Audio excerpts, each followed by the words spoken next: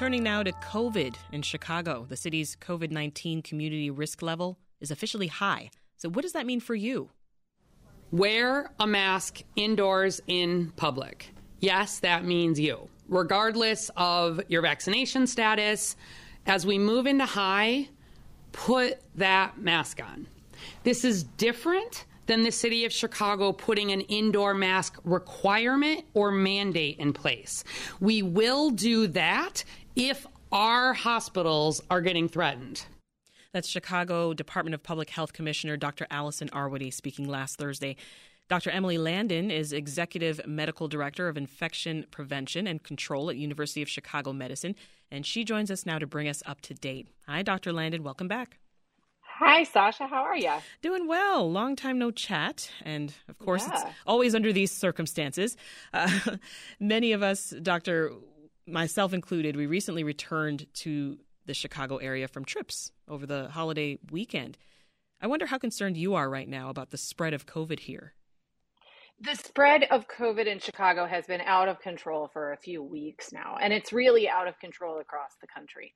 The numbers that you're seeing on the board are terrible underestimates of what's actually happening because so many people are using at-home tests, which is great. We want them to use at-home tests, but I would estimate that the number of cases that you see is probably half as many as are actually out there, probably less than half as many as what's actually happening. That's how big of an undercount we're dealing with. It's a big undercount. I mean, now that PCR tests aren't as paid for and there aren't as available, many people are turning to home tests, which is great. And they use less staff, they're less expensive, and they're reliable in certain circumstances, especially when they're positive. And so we should definitely be looking at those, but it is really undercounting the total number on the dashboard. What does that undercount mean for how we implement COVID mitigation efforts or how we track the spread? Well, I think that we just have to adjust what we expect from the metrics to match what's actually happening. If we know that less than half the cases are being picked up by PCR and being reported, then we just have to know that the numbers we're seeing are about half of what's really happening or less than half of what's really happening. And as we go through another couple of waves or a few months, we're going to get a better idea about what it means to be at, 1,000 daily cases in Chicago with the use of home tests, just like it took a while for us to understand what 1,000 daily cases was without home tests, right? So break down what you know thus far. What is high risk level? What does that actually mean? So the CDC's risk guidance or risk levels have been adopted by the city and by the state, and they are largely aimed at only introducing community measures. So things like mandates and requirements are only being put into place when healthcare as a system is threatened. They do not necessarily put in any mandates or requirements for your individual personal safety. They rely on you to make your own choices about your safety because that's what people said they wanted to be able to do. They wanted to be able to choose whether or not they took the risk of going to a restaurant to eat indoors or whether or not they took the risk to hang out with friends or go to a bar. And that means that if you want to do something that you don't necessarily perceive as risky, like say, go to school if you're a child, you need to decide for yourself or for your kids whether or not it's okay for them to take that risk on. And right now we're seeing as many cases as we were seeing each day as we were seeing in probably January or February.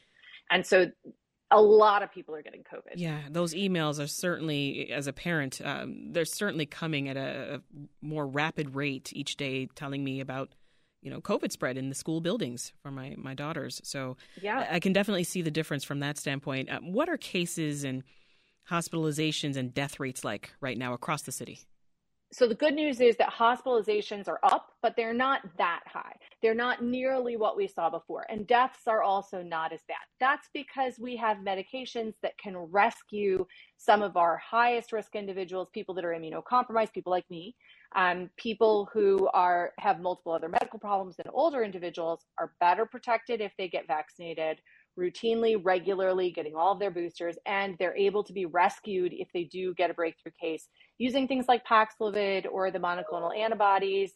And you can even go further and help immunocompromised people be protected by giving them Evusheld beforehand. So pre-exposure prophylaxis.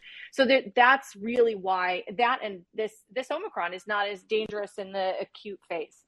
What are you and your colleagues seeing at the University of Chicago hospitals right now? Yeah, hospitalizations for COVID have gone up considerably. We were running about 6 inpatients with COVID on average. Now we're up to about 30 on average. Wow. And so it's definitely a lot more, but that's nothing like the 150 that we were seeing at the peak of the Omicron wave.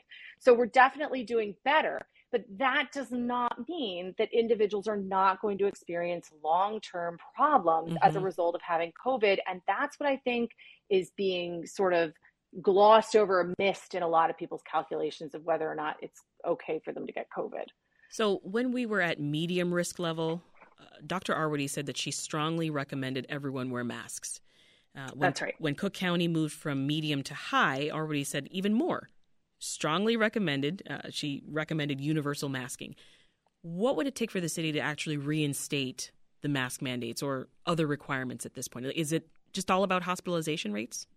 It really is. So what goes into determining the rate, the sort of the level, includes cases in the community, but that's a pretty insensitive measure based on what we just talked about, people doing a lot of at-home tests. It also looks at hospitalizations and deaths, and that's to help us in case we get a more dangerous variant or something that might sort of create a backlog or a problem for people to be able to get the medical care they need, either for COVID or for non-COVID conditions, because when healthcare is overwhelmed, that's a problem. What the CDC guidance does not take into account is how it affects other businesses, how it affects the ability for a small independent business to stay open if their entire staff gets COVID at the same time, how it affects how many plane flights need to be canceled because pilots have COVID. And I think, and it also doesn't include how many healthcare workers are getting COVID, which we found like more staffing issues in our own staff that are keeping us from, we're having to dig a little deeper, and that can be a little challenging. A Northwestern University study came out last week, and it found most COVID long haulers have neurologic symptoms 15 months after initial infection. If you are vaccinated at this point, Dr. Landon, how worried should you be about long COVID, even if your initial infection was mild? We don't know. And that is the bare truth. That is scary. So some of the early data suggested that vaccination protects you from getting long COVID. But the reality is that there's been additional data collected. And while none of the data is perfect, it's sort of leading us, it's telling a story of the vaccines are not doing as good a job at protecting people from long COVID or even isolated cognitive impairment or cardiac problems and blood clots. Those are sort of the main 4 things that we're seeing, even in people who have mild infection, who are fully vaccinated and perfectly healthy at baseline. And it looks like the vaccine is not protecting against them fully. This is what I think every parent needs to consider when they're sending their kid to school without a mask. Because the last thing my child needs to deal with in middle school is cognitive impairment. And I would say that it's the last thing I need to deal with as well. I think that we have swung the pendulum from being incredibly protective and really concerned about COVID to the other extreme, which is, oh, so what? It's just a cold. This is not just a cold. The data is telling us a story that even mild infection can have long-term consequences for people. Many people will have an infection and be just fine, but some will not. And if you're getting COVID 2, 3, 4, 10, 20, 30 times in your lifetime, that's a roll of the dice each time. It's going to be really hard to deal with these long-term consequences in the long run. I think we may have to change our strategy and think more about protecting not just the provision of healthcare, but also sort of our ability to function long-term. Yeah, and there's also been this talk of COVID-19 becoming endemic, right? Meaning that it still just exists, but it's just sort of in the background, not disrupting our lives. Endemic doesn't mean good. So, for example, malaria is endemic in a number of countries in Africa, and many, many millions of children die of malaria because malaria is endemic. It's just sort of calculated into what people expect in their lives. That's really what I would think endemic means. And so we're going to need to calculate in long-term cognitive impairment, long-term fatigue and disability, long-term cardiac sort of dysfunction. And at some point, we're going to have to come to some sort of understanding about how we're going to live in balance with COVID. Mm-hmm. And in many parts of Africa, that means that they use bed nets around their kids' beds so that they don't get as many mosquito bites at night. They do other things to avoid getting mosquito bites in order to make sure that their kids don't suffer from malaria. And we're going to have to accept that in order to live with COVID and have it be endemic, we may need to do things to protect ourselves from COVID. And that may include wearing a mask more often. Some rapid fire practical questions for you now, Doctor. Let's start with general reminders. What should you do at this point if you are exposed to someone with COVID?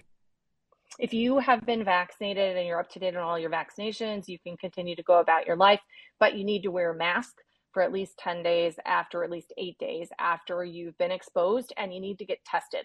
And I strongly recommend you use a PCR test because it can be difficult for one rapid test at one point in time is not going to be enough. And then anytime you have symptoms after that, for the first 10 days, you need to get tested. And if you test positive for COVID, how long should we be isolating for? You have to stay in your house away from other people for at least 5 full days. If you are then feeling better, the CDC says that it's okay for you to emerge from your home, say to go pick up groceries or to stop by the pharmacy or something like that, but you have to keep your mask on all the time for days 6 through 10. That means that if you're returning to work because you're feeling well enough, you can't be eating lunch at work. You can't be sipping on a drink at work. You can't be taking that mask down for any reason at any time. And if you're not going to be able to do that at work, then you shouldn't be returning to work. What are the guidelines for booster shots right now? So anybody who has not had a vaccine in the last 5 months may or may not be due for a booster. So if you've only had your first 2 doses and it's been more than 5 months, you're due for a booster. People over the age of 65, those who are younger but have multiple medical problems, your vaccines are starting to wear off and their protection against hospitalization and death is also wearing off. So you need to get those boosters. If you are in that group of older individuals and it's been more than 5 months, it doesn't really matter how many doses you've had, you're due for another one. What I think is going to happen, the FDA isn't able to approve on this cycle, but it looks like we're going to need every 6-month boosters for people at very high risk and every 12-month boosters for individuals who are at lower risk. But everyone is probably going to be prompted to get a new booster in next fall when there's newer vaccines available with multiple different spike proteins in them, more tailored to Omicron and Delta. And so for now, if you haven't been vaccinated in 5 months or more, you may be due for a booster. You should check in on the you can look on the CDC website or talk to your doctor. And briefly, before I let you go, Doctor, what do we know about when vaccines for kids under 5 might be approved by the FDA? Soon. Looks like they're going to meet about it on June 15th. And then hopefully after that, they'll be able to be approved shortly thereafter by ACIP, which is the CDC committee. And then we can start giving kids vaccines, hopefully by the very beginning of July, which should get many of them to complete their 3-dose series round about the time that school starts so that they're prepared for the fall. That's Dr. Emily Landon, an infectious disease specialist at University of Chicago Medicine. Thank you, Dr. Landon. Thank you. Thanks for listening. I'm Sasha-Ann Simons. We've got more for you on the podcast, WBEZ's Reset, wherever you listen.